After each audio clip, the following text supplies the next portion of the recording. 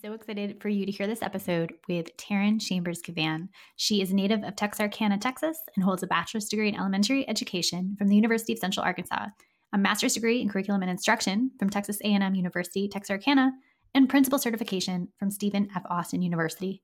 She has 19 years in the K-12 setting as a teacher, assistant principal, and has worked as an adjunct professor.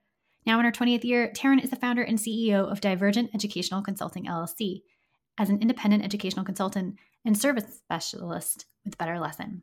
She is a proud member of Delta Sigma Theta sorority, enjoys reading, writing, listening to music, dancing, traveling, and shopping. One of her greatest accomplishments is being a mother to her beautiful 19-year-old India Wells. She is the blessed wife of Antonio Gavan and bonus mom to Braylon Jordan and Ashton Gavan. Her motivation each day stems from Galatians 6:9, and let us not be weary in well-doing, for in due season we shall reap if we faint not. Get excited for my conversation about campus leadership teams with Taryn Gavan.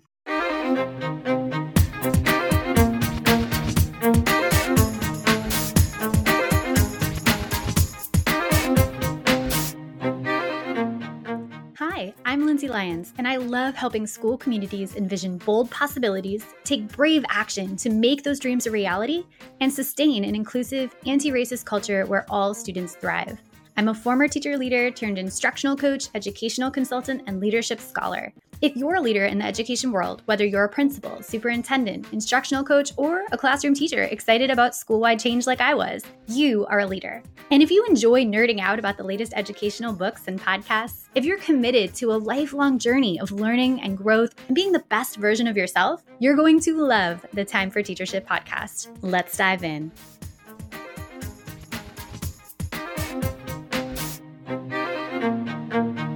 Taryn, welcome to the Time for Teachership podcast. Thank you. Thank you so much for having me.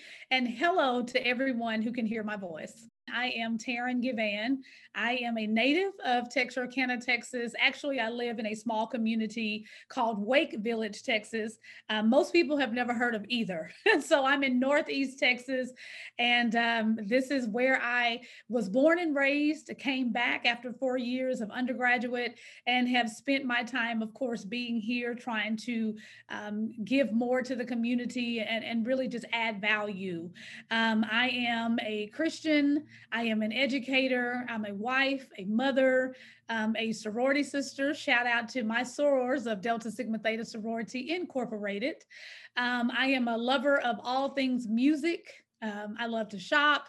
And I just feel like that's important to add those things in there because as educators, a lot of times, most people know us and it is tied to what we do, to our career, to our profession. But, you know, we do have lives outside of that. I love some retail therapy, love to shop, and love to read, things of that nature. And so I'm just really thankful to have the longevity in my career. This is my 20th year as an educator, from being a teacher, an assistant principal, a principal. I've done some adjunct work.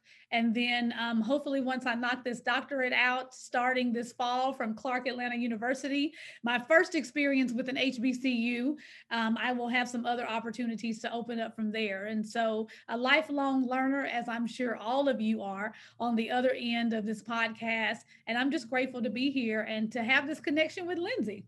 What a well-rounded sense of who you are as a person. I love that you really just explained too, that it's necessary to give that, right? We don't always talk in those ways as educators. In line with Dr. Bettina Love's idea of freedom dreaming, which she describes as dreams grounded in the critique of injustice.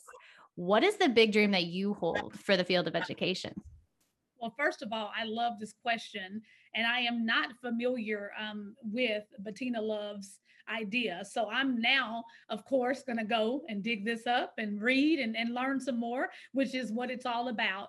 But I can definitely connect to, thinking about the dream that I have for the field of education. Thinking back to even my educational experience, or more so the experience that I had in leading. My biggest hope or my biggest dream would be that all children truly feel seen and they are heard. And I know we have this notion, obviously, of community schools and things of that nature. And sometimes it really can give a negative connotation to the educators, the practitioners, the people who are making it happen, and even those students and those families, because depending on that community, people only see you for where you have grown up or where you live, and they don't try to get to see you past any of that. And so if you were to say that you go to this school, it is automatically attached to the community that you live in. So therefore, depending on people's experience with that community or what they've heard or a negative connotation, they are unable to see past what that child has to offer. All children have gift. We know geniuses lie in all of us. And so for me, one of my biggest hopes is that we can somehow move, maybe necessarily from just maybe the redlining or the community schools, but that we get to a place where all children have a place and that they are seen and that they are heard. And that if we truly say that we're educating the whole child, that we actually practice that. And educating the whole child is also understanding their experiences and the background that they come from, not necessarily to judge them, but to see how that has to be fostered and nurtured in order to bring that child, their talents to the forefront or bring it to life or to allow them to thrive.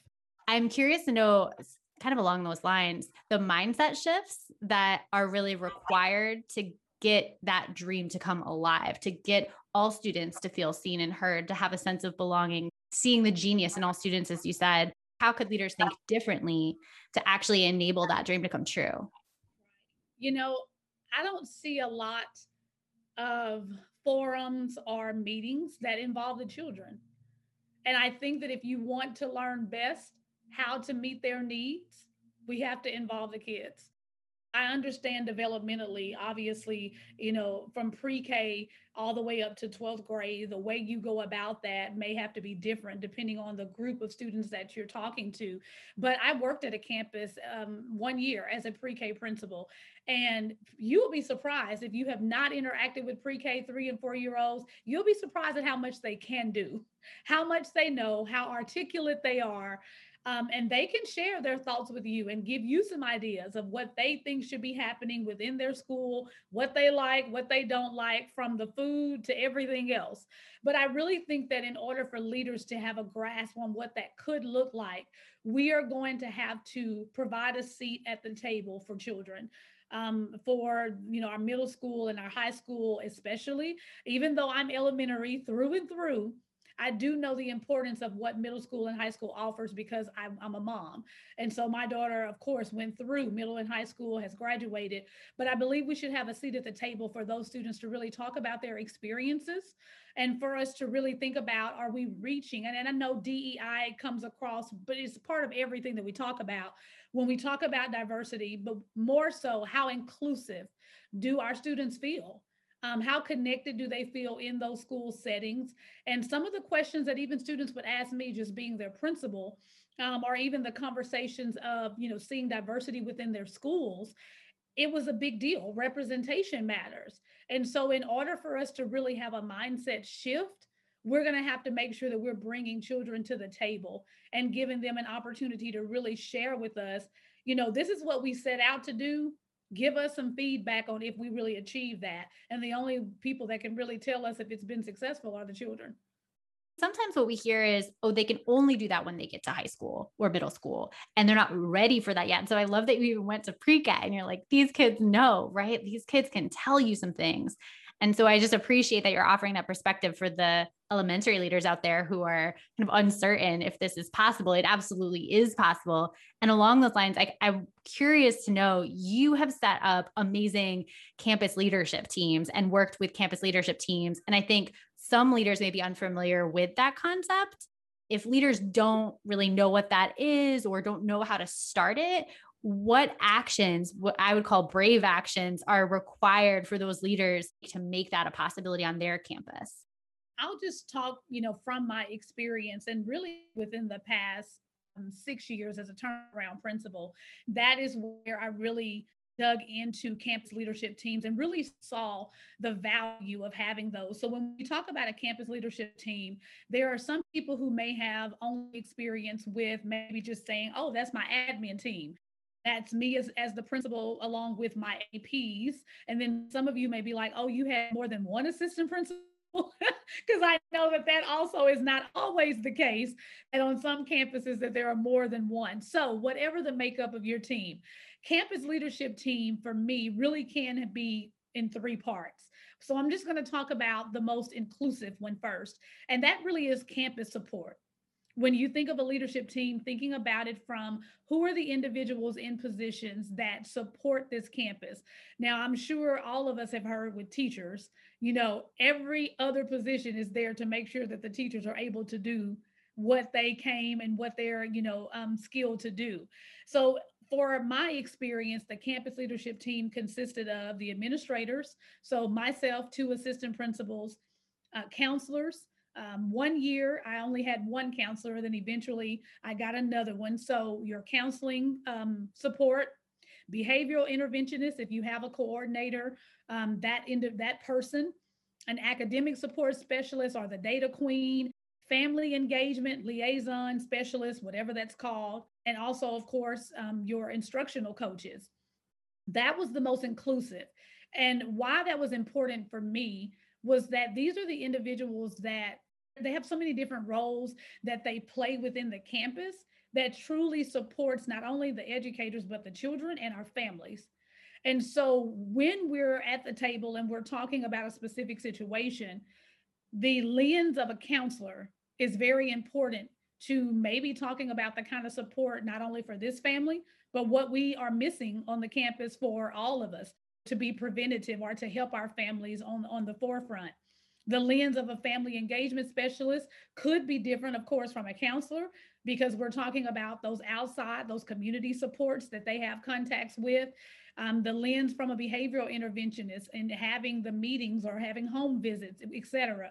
So that inclusiveness on a campus leadership team not only adds more value to, we talk about our mission and our vision statements, being able to really have that perspective of what it looks like from every stakeholder, but also giving us an opportunity to really think a little bit deeper on some of the topics or those agenda items that we have. And there are some on that campus leadership team, they may not have an educational background, meaning obviously they didn't graduate with elementary education or curriculum and instruction, etc. And so even some of the questioning that can come for them really can help you clarify and to remember a lot of the jargon that we use as educators. Oh, wait a minute. You're right. If we're going to give this out to parents or if we have a community member coming in, we're going to need to clean this up some, or we're going to need to make sure that we are thorough because you're right. We can't just speak like we're talking to people who have it or understand it. And so that was the most inclusive for our team. We would meet, we would huddle on Mondays just to see if there was anything that we needed from each other. And then on Wednesdays would be the actual meetings. Now, the huddles happened, but the meetings every Wednesday would only happen if there were agenda items. And so if there wasn't anything that really did not require a sit down, then we had shared documents. Of course, we had a Google Drive. I felt like that's important to say because we didn't meet just for the sake of meeting, but it was intentional, it was purposeful. An agenda was a part of the calendar invite. Here's what's already there. Take a moment to look over that, prepare your questions if you have something that needs to be added. And we, of course, wanted to make sure that we were addressing the most time sensitive pieces first before we moved on to anything else. That's that most inclusive. So I would say that instructional team was more of your campus support.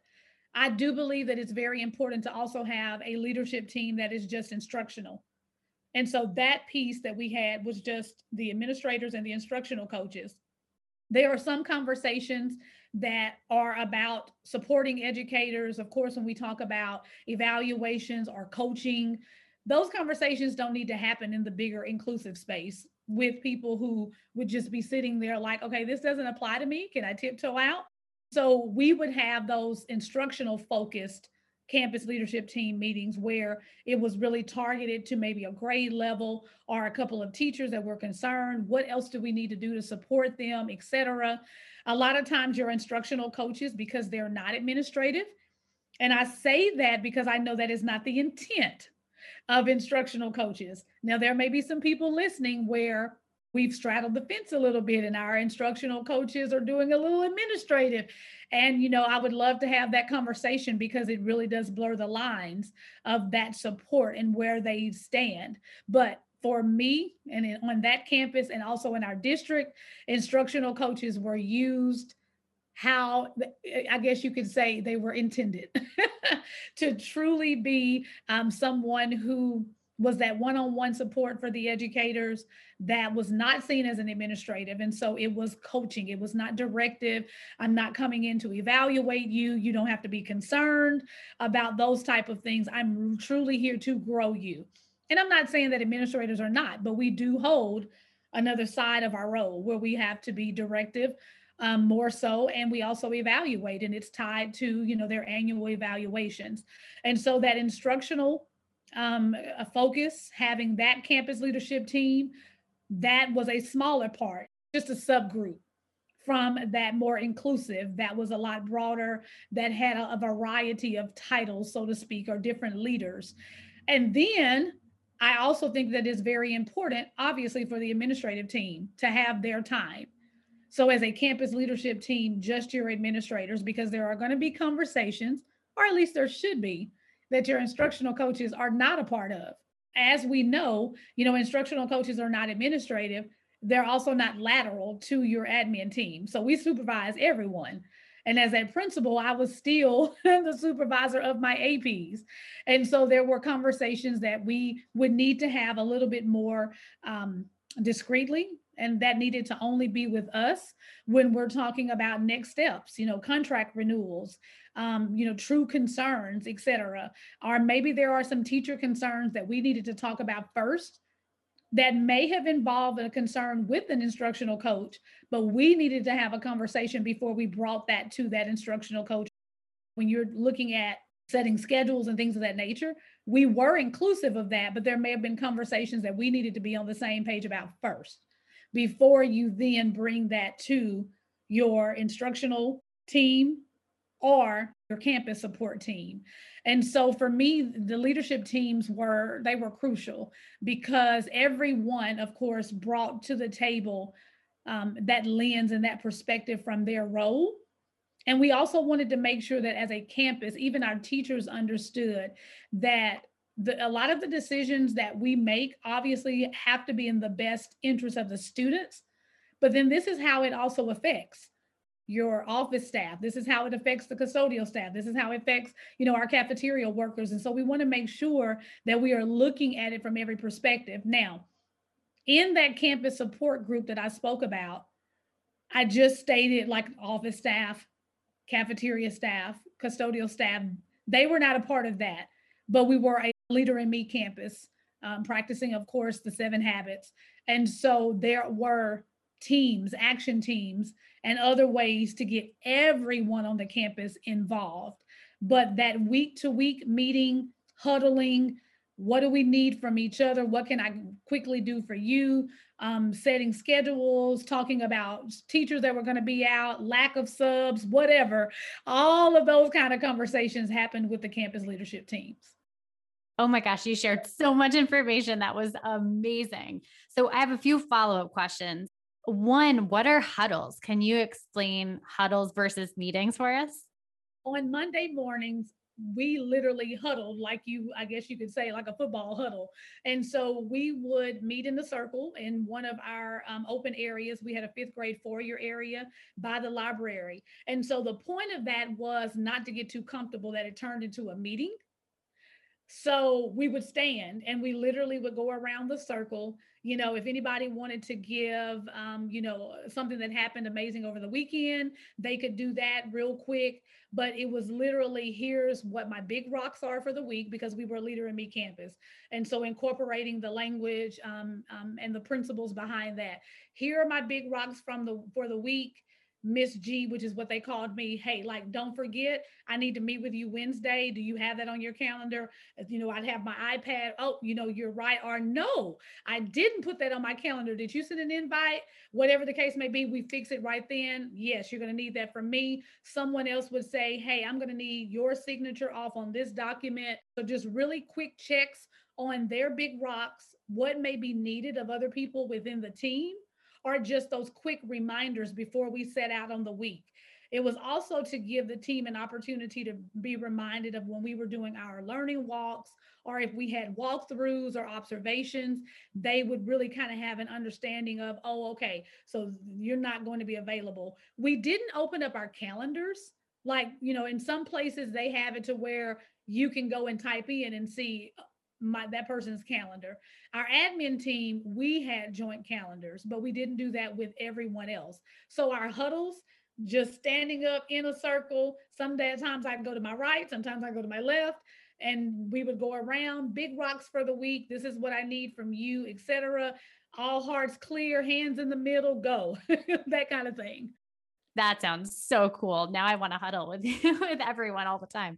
Okay, so then after that, I love that you named the decision-making clarity of these folks do not need to be in this conversation. This is the type of decision we're going to make with this group. And this group is going to have this more expansive conversation about broader baby policy. And I think that's often where people get confused or worried about shared leadership structures of bringing all the voices in. Well, what does someone have to be present for? What if I need to make a snap decision? And I love that you clarified, like, you can do that. You can have just an admin team meeting where 3 people are making that decision. And to be really clear about that, I think sounds like it was a huge part of your success as a campus leadership team. Could you speak a little bit more about the Leader in Me schools in case people aren't familiar with that? I know you mentioned the 7 habits, you mentioned big rocks. Do you want to just speak a little bit about what that is? For those who are familiar with Stephen Covey, the 7 habits of effective people, that was taken into our school systems because it did not begin in the educational system. If I'm not mistaken, it was just a business structure. And it was those 7 habits that really are crucial for any individual, regardless of your career field. When we talk about, the bottom of the structure is really how I operate as an individual, making sure that I take care of my task. So we talk about, being proactive. That has everything to do with my responsiveness and how I interact with other people, and understanding, that circle of control versus that circle of concern, and then putting first things first. And so, there's 3 of those tasks, or excuse me, those principles that are really about you as an individual. And then it moves into then collectively how I interact with other people, because we know truly no man is an island. So in order to do the work that we're doing, even in education or in any sector, you can't accomplish that just by yourself. And for those of us like, you and I who work remotely and have flexibility, it's really important to be proactive. I have to have a calendar. I have to set it. I have to make adjustments.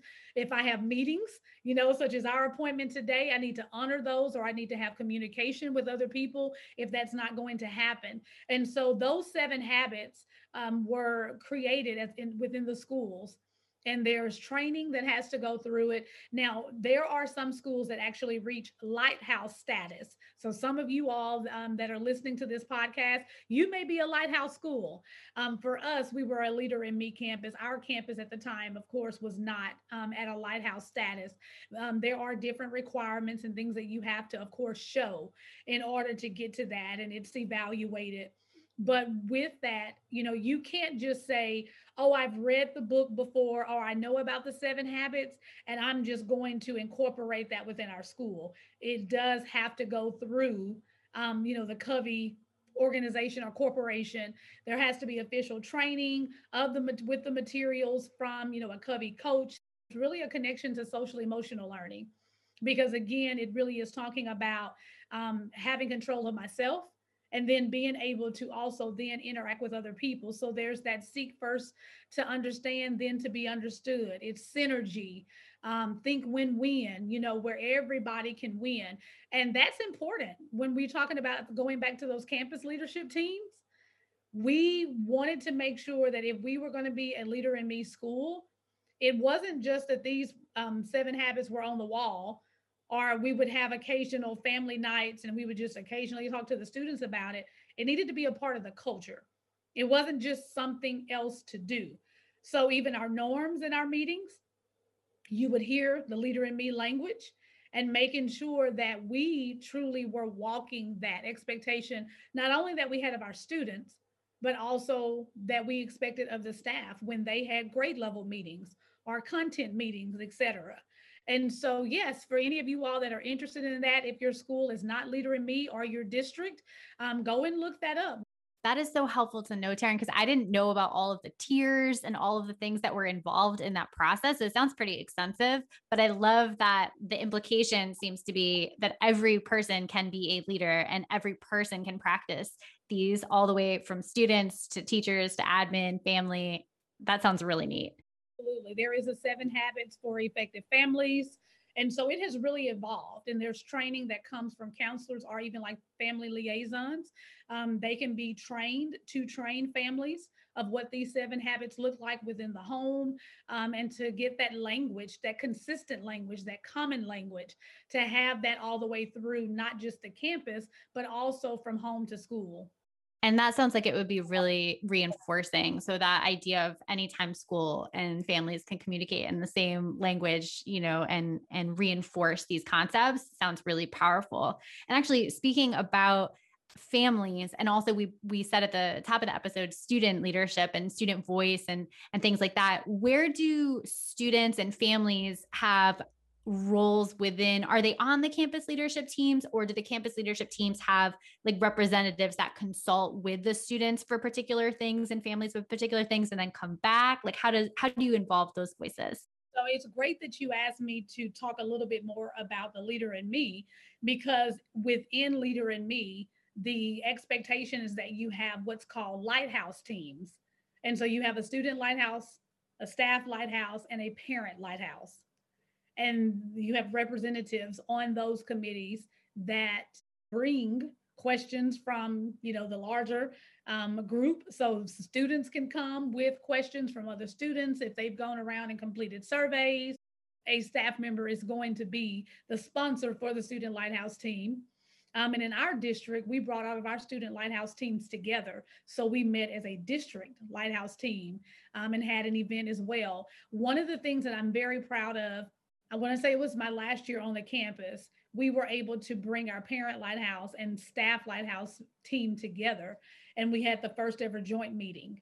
And so that was really good. It was very moving to see it happen, because that was something that we had talked about for so long, and then to see it come into fruition, that we're sitting here in this room, and for parents to be able to get clarification even from the teachers.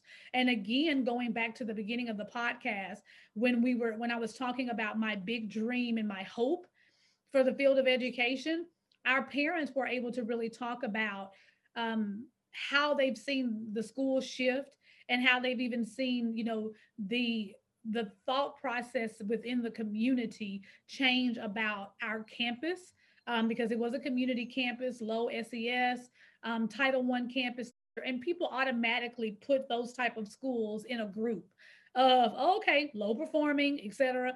And I was a turnaround principal. The campus was not meeting state requirements, and that's a whole nother podcast when we want to talk about high stakes testing or state accountability. But to transform the school, for it to meet standard, for things to be happening to where, wow, you were seeing West Lawn in the newspaper for positive things, or getting a state award for professional development and things of this nature, to hear our parents and our family members say thank you to the teachers or to the staff for the work that you've done, or for them to give personal anecdotes about my child coming home being excited about this, where the first year, he may have come to the campus, he could have cared less about XYZ. And now he's coming home and he's telling me about this, or going on this trip, or this project, or this person. And it was powerful. I mean, some tears were shed, some hugs were given. Now, this was, of course, pre COVID. And it was just a good feeling to see our parents and our staff lighthouse teams come together collectively to keep moving the mission and the vision of that campus forward. I love too that you linked it to being a turnaround school and that idea of turnaround. Sometimes I think when we're in turnaround, and I used to work with turnaround schools in Massachusetts, there's this mindset of, well, I don't want to be too drastic in whatever I take on because I need to meet these quotas and there are these all this stuff, right? We totally a separate podcast episode. You're right. but all the things. And I love that you all were like, no, we need to share this leadership. We need to grow our leaders. We need to invest more in the sense of belonging and being heard and seen and valued.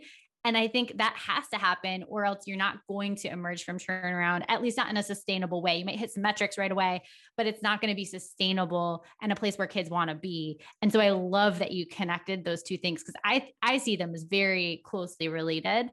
I do have one follow-up question on the Lighthouse teams. Do those teams meet? Like, how regularly do those teams meet? And were all the students involved, or was it like representatives of students on the teams?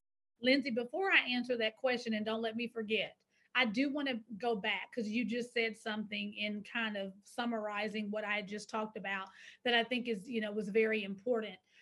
One of the focus the first year that I came to the campus when I was a campus principal, the focus maybe for the first and even the second year, it did have to be internal first. Obviously, the campus had already gone through the Leader in Me process. However, you really didn't see it. It wasn't a part of the culture. When you spoke to the Lighthouse team at that moment, they would say things such as, we should already have this by now. We should have a parent Lighthouse team, and we don't. And even though we wanted that, we could have done it just to say, check the box. But there were so many internal things that needed to be taken care of first. And before you can invite people in, you need to make sure that home is together first or the inside is on the same page. And we had a lot of things to work through. Again, getting on the same page as far as even common structures and expectations of how we interacted with our students, what our academics looked like, all of that. It had to be worked on before we could create a parent Lighthouse team, even before we created the student Lighthouse team. It might have been hit or miss before I got there. And I knew that people were revved up and like, let's do it. But when you talk about being a Lighthouse team, one of the things that I would say was, we're supposed to be the light in the house. We're not supposed to be the snuffers. So I need to make sure that everyone on this Lighthouse team as a staff really embodies the energy that is needed here. You may have been voted on, which in most places, and that will kind of get into your question, in most places, of course, with Lighthouse teams, they're supposed to be chosen by their peers. And so it could be that this individual was there, prior to me coming, but I needed to check energy of everyone and just to remind everyone of what our role was. When we think about the Lighthouse, this brings in ships, that are out there, that are lost, that need a safe place to land. We are to be those individuals who continue to help shine the light on the positive things that are happening, not saying that we're all going to have this toxic positivity where we just act like everything is okay and it's not. No, we can have crucial conversations, but we're to be the ones who are saying, okay, so here's a concern, what are the solutions? What are the steps to this? Not coming into a meeting and it's just a gripe session.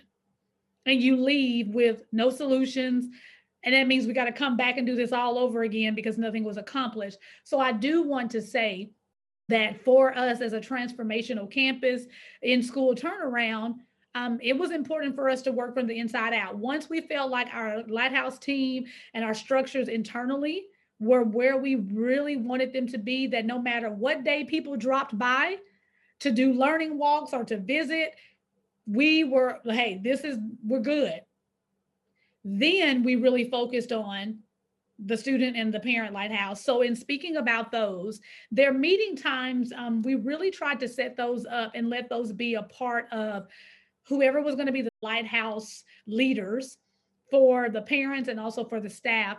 We really allowed the committee to really talk about what was going to be the best for them, whether they wanted it to be an every other month, if we were just going to meet, twice in the fall, twice in the spring. But as for the students, yes, the students was a selective group from third, fourth, and fifth. That was my campus, the grade levels. They were, of course, representatives for that grade level. So they would also be the ones responsible for gathering information from the different homerooms on whatever questions we had out there, surveys, whatever. For the parents, for the Lighthouse teams, we really sat down as that inclusive leadership team and looked at those parents that were very involved. I'm not saying that they were always the favorite parents, but the parents who we knew would have really good perspectives, that asked all the right questions, and that would keep us accountable. And a lot of times people do not want those parents on their teams or part of that, inclusive as far as in the campus, being a part of that, because they know that they're going to hold you accountable and they're going to ask the right questions. And so talking about data and anything else that may have been going on, let's just say something came up or within the community, here's the concern, we need to talk about this. Now, of course, we all had agendas for all of the meetings, but we wanted to make sure that we had a diverse group of students, of parents, and of staff, so that we would have those different perspectives. Not everybody that thought the same, not all the yes ma'am and no ma'am people at the same time. And so it was very important for us to make sure that we were looking at that. I love too that you have that kind of feedback loop built in. So you have the representatives, but it's not just whatever comes to their mind in the meeting is what the third grade feels like saying, right? It's, we have these questions out there. We have these survey mechanisms that you can go, you're responsible for getting all of that feedback from your peers and then bring it to the meeting. So I love that it's representative in a real representative way, as opposed to sometimes I think with school elections and everything, it's like, I am the president of the class and what I say goes. Through Leader in Me, there are still what we call action teams. Leader in Me has three focuses: culture, leadership, and academics. And so, underneath each one of those umbrellas, you have action teams. And so, there are what we call wildly important goals. And so, there's WIGs, are the goals that are set for the campus. And so, everyone, it's all about contribution. So, as an individual, kind of going back to the 7 habits, as an individual, how do I contribute to this class goal, this grade level goal, the campus goal? Then our campus is also, how are we contributing to the district goal? So it's all about that contribution that comes from each individual person, and it's holding each other accountable. We have accountability partners, and you hold each other accountable. But it wasn't just within the school system. You also work to set personal goals and to have those posted as well, outside of just the academic or the school goals. And so definitely look into Leader in Me. There are so many things within that are just important to have a part of the culture and the structure of campuses. But that commitment definitely has to be there. Again, it's all about that contribution and having your stakeholders, students, parents, and staff members involved in that process in order to really make it shine, no pun intended, but in order for that lighthouse to really shine, everyone has to see how it is embedded within the culture and the purpose of it, that goes from individual contributions to a collective contribution. Thank you so much for sharing so much detail with us, because I think a leader who's interested in doing something like that, it might be, the question of how do I even get started? And I think you just painted a great picture of how that's possible and doable, really doable and meaningful at the same time. So if a leader is thinking, all right, I'm going to start something like this, what is one thing that they might be able to do to kind of get off the ground with this, to really live in alignment with that idea of being a justice centered or an equitable leader? I think the most important thing that any leader could do first is to just do the research. A lot of times, and I know I'm like this, I get excited about, ooh, this new concept. Oh, I heard about this. I went to this training. I went to this conference. This school is doing that. I just listened to this podcast with Lindsay Lyons, and Taryn Givan mentioned Leader in Me. Oh, I'm going to go. Here we go. We're going to implement. Research first. Because one thing that I have learned is that when you hear about all of these different initiatives or these different concepts, it really has to be, does this fit? Is this where we are for our campus? Is this the direction that we're headed in? And is the time now? And a lot of times you get to go and look at these lighthouse schools and you hear about all these different things. And, some of these schools have been a part of Leader in Me for, 7, 8 years. And you're like, wow, look at all the things that they're doing. and you want to come back and immediately implement that. And it's like, wait a minute, that's not where we are. The resources have to be there. And when we talk about resources, we're not just talking monetarily, we're also talking about people and how you're going to incorporate all of that. So I would say start with research, looking into whatever it is, even if it's not Leader in Me, whatever PBIS, all of these different things that are out there that people talk about and they go to conferences for. Get the research. If it's you and your admin team, divide and conquer and say, hey, I'm going to go look up this information. If you could take care of that, you take care of that. And then we're collectively going to come back together and let's see if this is something, or is it that we can do a part of that. Now, with Leader in Me, you can't just say you're a Leader in Me school. You may try to go and tweak and maybe adopt some of those practices, but you can't use any of the materials and the phrase. You can't do any of that without being a true Leader in Me school. But first steps, research, and then have that conversation about, does this fit the direction of our campus? Because the needs of every campus we know is different. And one thing that I used to say to my campus, even as a whole, I used to mention, we really need to be about serving the community that is around us. I mean, talking about a community school, where we are, our children and our families, everything needs to be in alignment with what they need, how they learn best, the services, etc. If we were to be picked up like, in the Wizard of Oz and tossed somewhere else, wherever we land, then we would probably have to realign, because what we were doing may no longer fit the needs of the community that we are with now. And I think that goes back to, again, that wish that I have for education, that goes back to equity. And I didn't use that phrase at the beginning, but I'll kind of close with it now. That's a big hope for me, is that it's equitable and that every child is seen and heard. That means that we understand what they need. And there are going to be some campuses, if we are still going to be community schools, there are going to be some campuses that the needs are different and they're greater. And so equity is not about an Oprah moment, giving everybody the same thing. It is about making sure that every campus has what it needs to serve the children, to serve that community. As we kind of close out here, I know you said do the research is a great first step. And you also described yourself as a lifelong learner at the top of the episode. So I'm curious to know, is there something that you have been learning about lately? Well, personally, I'll do a personal and a professional. So I'm going to share the professional troublemaker, the Fear Fighter Manual by Lovie Jones. That is a book that I'm currently reading, part of a book club. And, personally for me, I think it's important, as I talked about at the beginning, just to be that well-rounded individual, that everything that I read is not just educational. It has its place as well in the profession, in our career.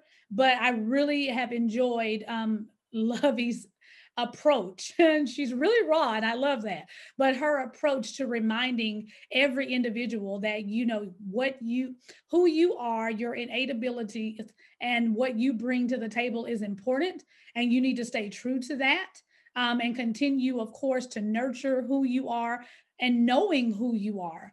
What do you stand for? What's important to you? What keeps you, up at night that you're passionate about, and that is what you are seeking for your life's work. The other part is just continuing in instructional coaching, of being a part of Better Lesson as a services specialist, the art of coaching teams. This has been a book that I've really dug into, by Elena Aguilar. Hopefully I'm saying her name correctly. Building resilient communities that transform schools. And I think that is something that we've just been talking about. And again, coaching teams, leadership teams is a part of that as well.